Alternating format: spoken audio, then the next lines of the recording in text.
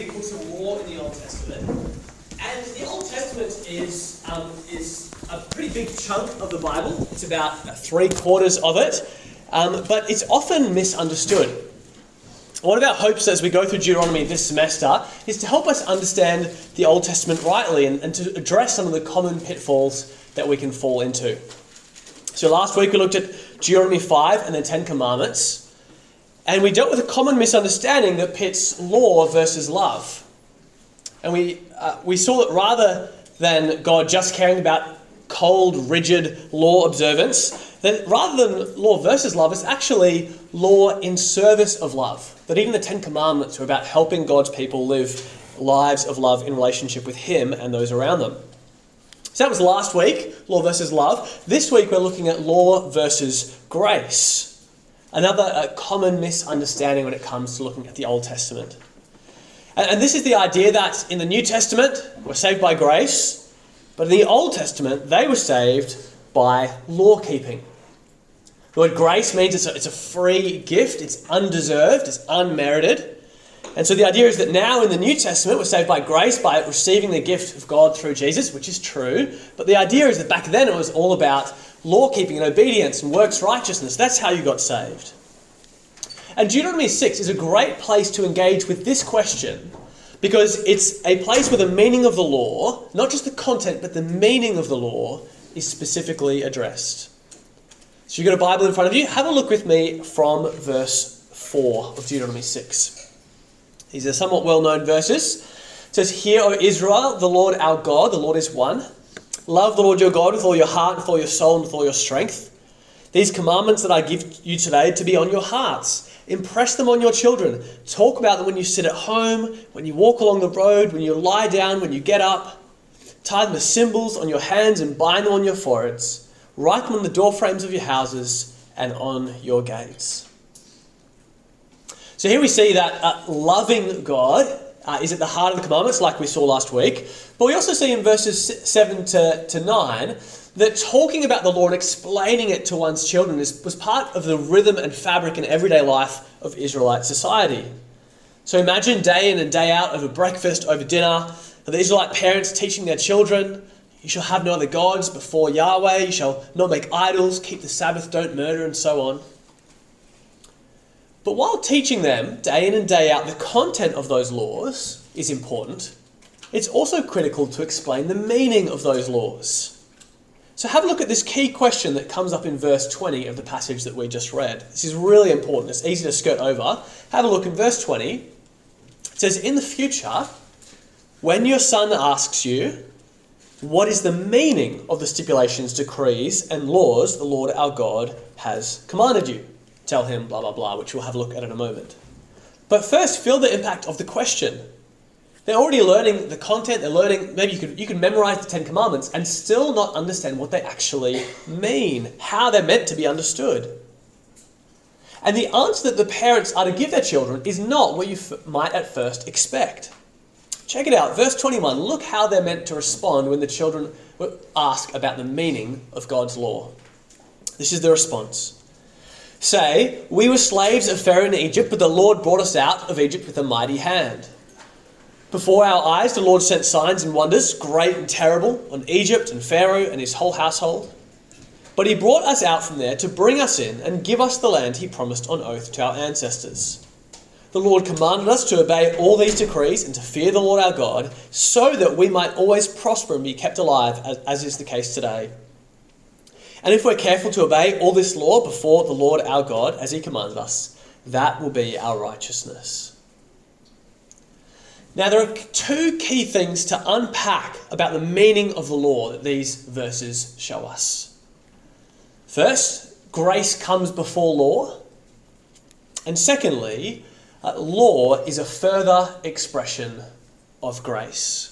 Let's have a look at each in turn. First up, grace comes before law.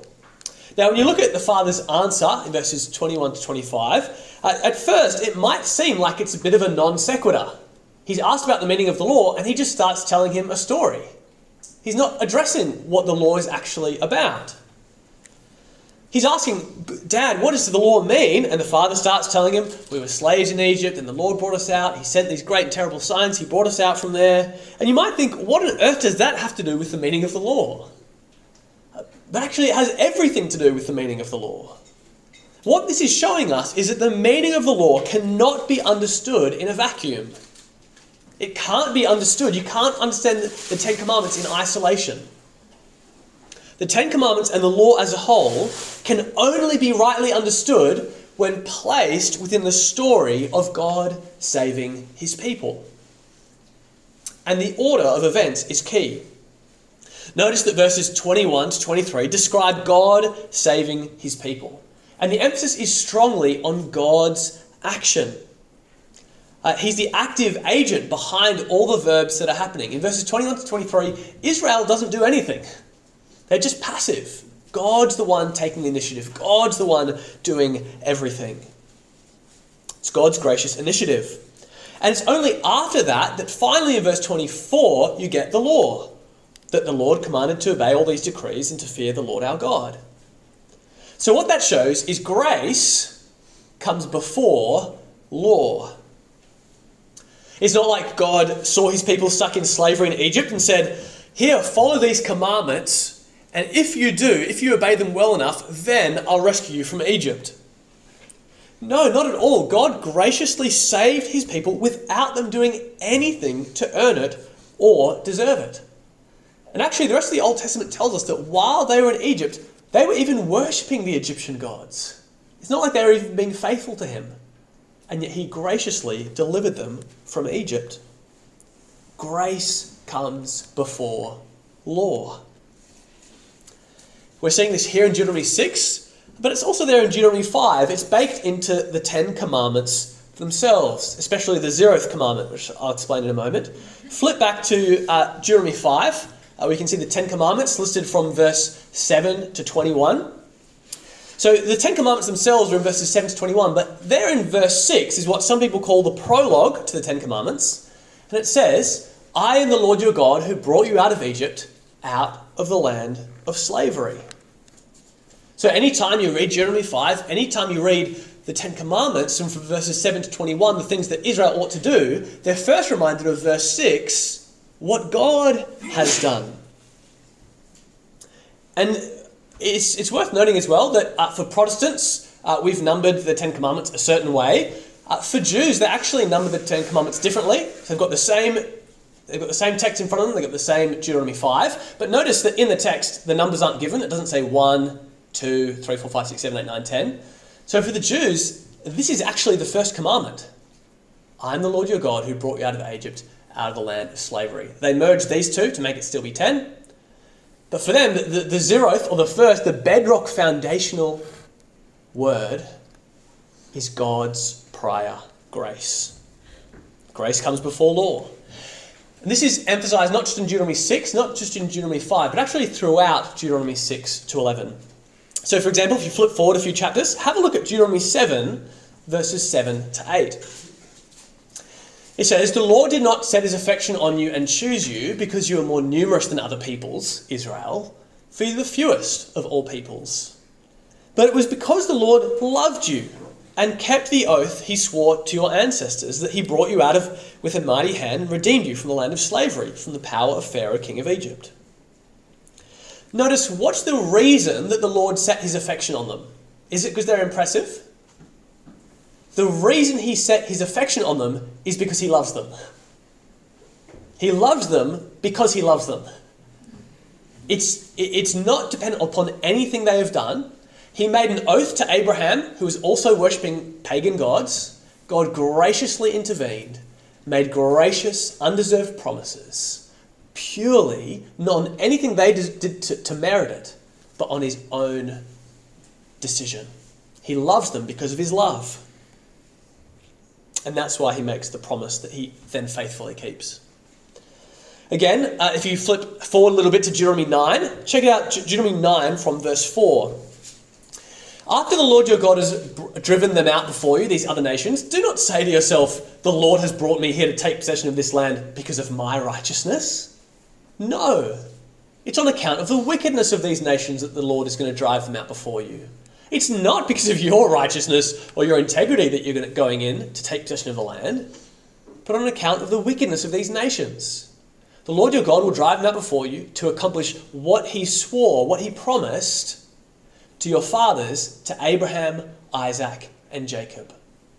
Understand then that it is not because of your righteousness. He's really having to drum this in, isn't he?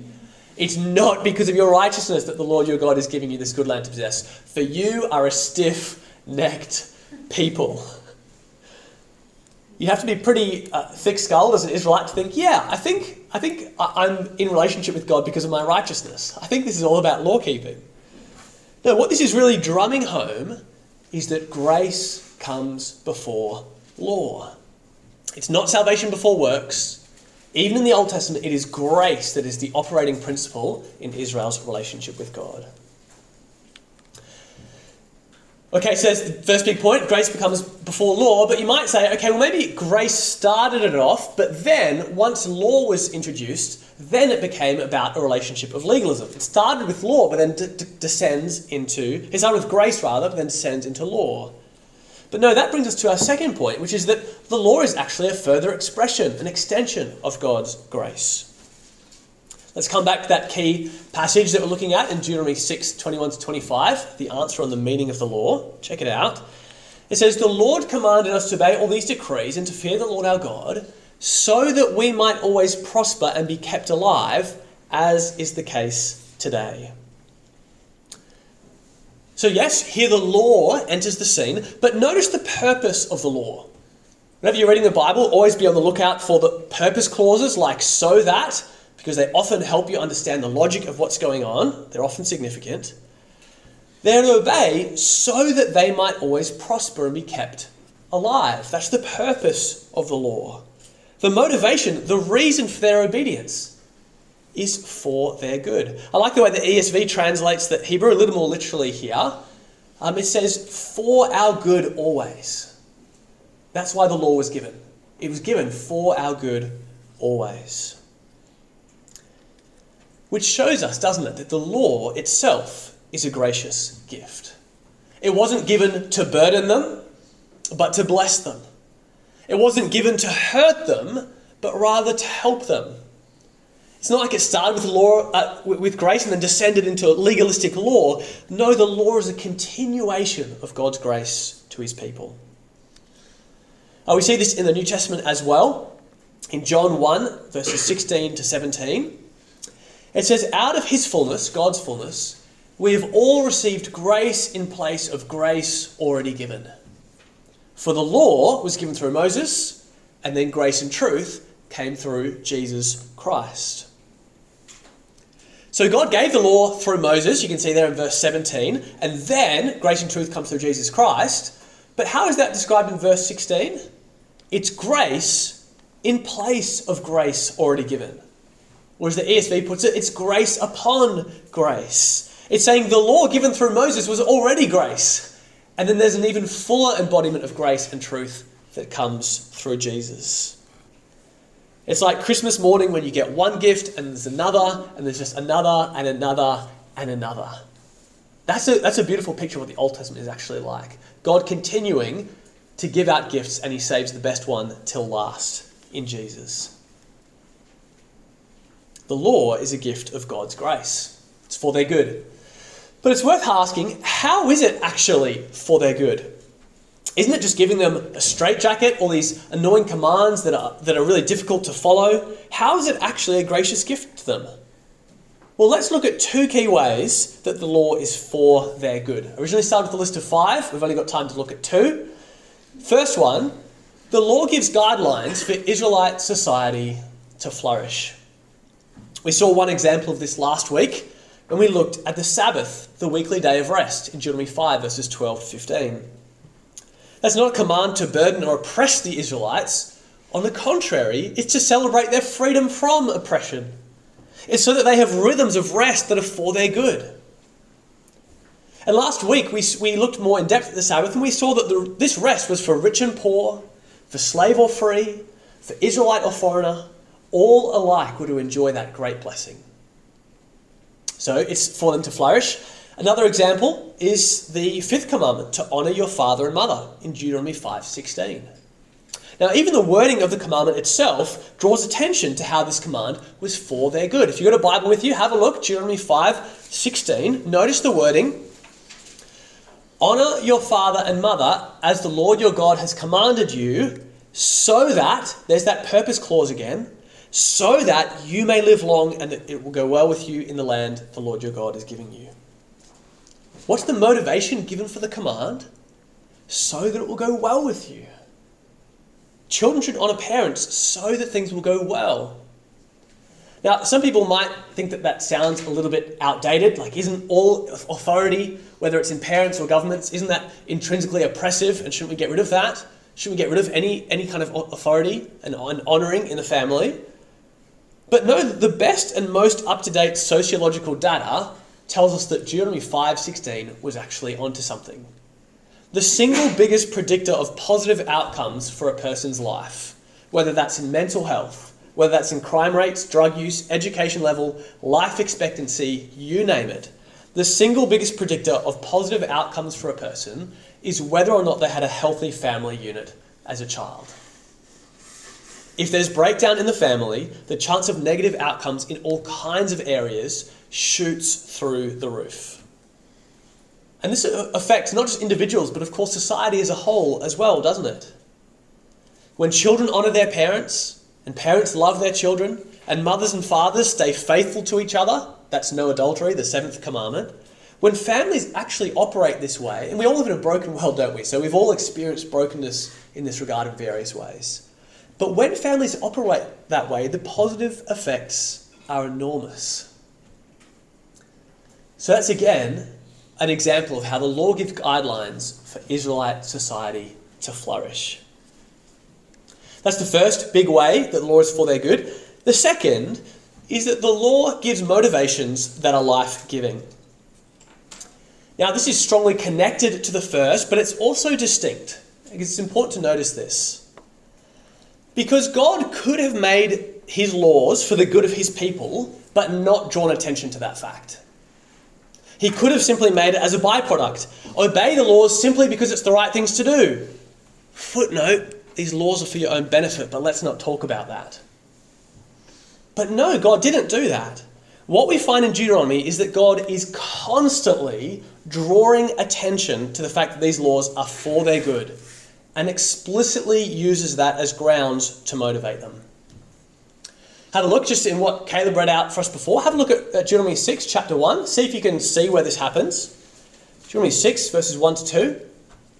These are the commands, decrees, and laws that the Lord your God directed me to teach you to observe in the land that you are crossing the Jordan to possess, so that you, your children, and their children after them may fear the Lord your God as long as you live, by keeping all his decrees and commands that I give you, and so that you may enjoy long life. What's the motivation? It's so that they'll fear the Lord, that they'll appropriately reverence him and recognize him as the most important thing, and therefore that it will go well with them. It's for their good. Well, have a look in your Bibles at the very next verse. Check it out, verse 3. Hear, Israel, and be careful to obey, so that, purpose clause, why? So that it may go well with you and that you may increase greatly in the land flowing with milk and honey, just as the Lord, the God of your ancestors, promised you. You see it come up again, don't you?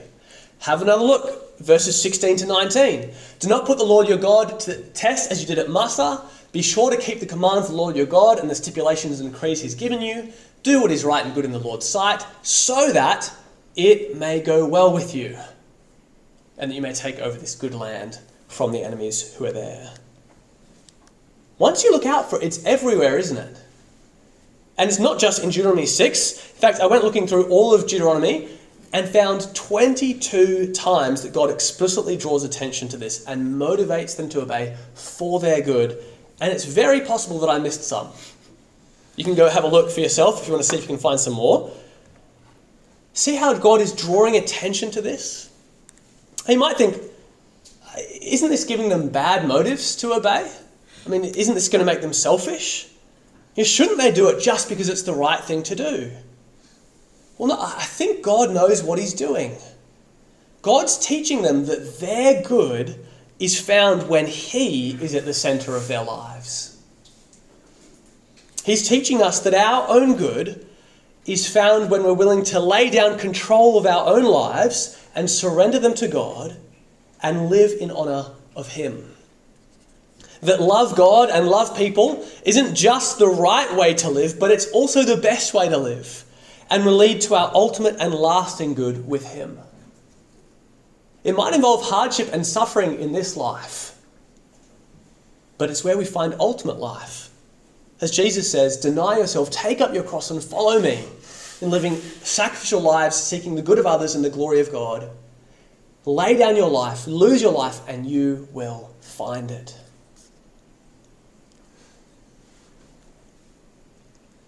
So is it the case that in the New Testament we're saved by grace, but in the Old Testament they were saved by works? Well, no, we've seen that that's not the case. We've seen that even in the Old Testament it was grace and not law that was the fundamental operating principle in Israel's relationship with God. Yes, law and obedience have an important role to play, but not as what brings them into relationship with God or earns their salvation. So it might be helpful to map this out. In the Old Testament, it started with God's gracious initiative to save His people from slavery to Egypt. That's step one. Then step two, God's people respond in loving obedience. That's why He gave them the Ten Commandments, to show what it looks like to live in covenant relationship with Him. Now, yes, their obedience matters, but it's not what brought them into relationship with Him. Obedience is not primary, it's secondary. It's us responding to what God's already done graciously. And this is actually the same dynamic that we see in the New Testament. Step one, God's gracious initiative to save His people, in this case from slavery to sin and death through our Lord Jesus, through His death and resurrection in our place. And then, yes, in the New Testament too, there's an important place for obedience. God's people respond in loving obedience. You know, in John 14, Jesus says, "If you love me, you will keep my commandments." And the word that He's using there is the exact same word that's used in Deuteronomy 5 of the Ten Commandments. Obedience still has an important role to play in the New Testament. It's just not what saves us. We don't obey so that God will love us. God has loved us, and so we obey Him. The paradigm is completely shifted around. Now, of course, none of us obey perfectly, do we? We all disobey, and God knows that. And so in both the Old and New Testaments, God made provisions for His people to stay in relationship with Him despite our disobedience, to deal with our sin. In the Old Testament, what was that provision? What did God give His people in the Old Testament to deal with their sin? Sacrifices. Yeah, the sacrifices of animals, didn't He? So none of the Israelites would live perfectly, but then within the law itself, it said, when you sin, here are the provisions, you sacrifice an animal. But those sacrifices were only a shadow and a foretaste. They never actually dealt with sin at the root. But in the New Testament, God provides another sacrifice, the sacrifice of Jesus. And this is the reality that those other sacrifices were always pointing to. When Jesus sacrificed Himself on the cross, He actually did deal with our sin and disobedience once and for all. So that even when we disobey, even when we fail at this, we can still stay in relationship with God and enjoy the blessing of intimacy with Him, not because of what we've done, but because of what Christ has done for us. So this means that yes, our obedience still matters, obeying God, loving God and loving others. But we do so motivated not by fear that if we slip up or disobey, we'll be cast out. No, we do so motivated by God's grace towards us in Jesus and all that He's done for us. And motivated by the fact that God's commands themselves are the further expression of His grace towards us, given for our good always. And friends, the more we grasp that God's commands are a gift of grace, that they're a blessing and not a burden, the more it will empower us to obey from the heart. You know, when practically day by day, when you and I are tempted to disobey God, reminding ourselves of God's grace is a life-giving motivation to obey. Ever since the Garden of Eden, Satan has been tempting humanity to believe that God's commands are restrictive and burdensome and not for our good. But the more we see through those lies and recognize that his commands are life-giving, the more that will motivate us to obey God in the ins and outs of everyday life. Not out of duty-driven legalism, but as a loving response to God's grace, yes, but also as a continued enjoyment of his grace received through our very obedience to his commands. That itself is a grace when we say no to sin. So this week, or this semester, when you hear that voice in your ear whisper, cheating on this exam isn't a big deal. You'll be better off if you do. Sleeping with your boyfriend isn't a big deal. You'll be better off if you do. Watching pornography isn't a big deal. You'll be better off if you do. When you hear that whisper, remind yourself, no. God's commands are not an oppressive burden. They are for my good.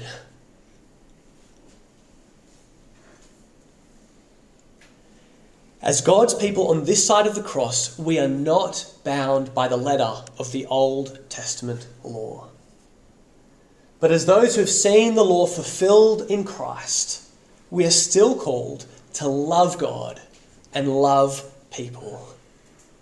To deny ourselves and pursue God's honour and the good of others above ourselves. To deny ourselves and take up our cross and follow Jesus in a life of self-sacrificial love for others. And as we do, Jesus promises that if we're willing to lose our life now, we will find true and everlasting life in him.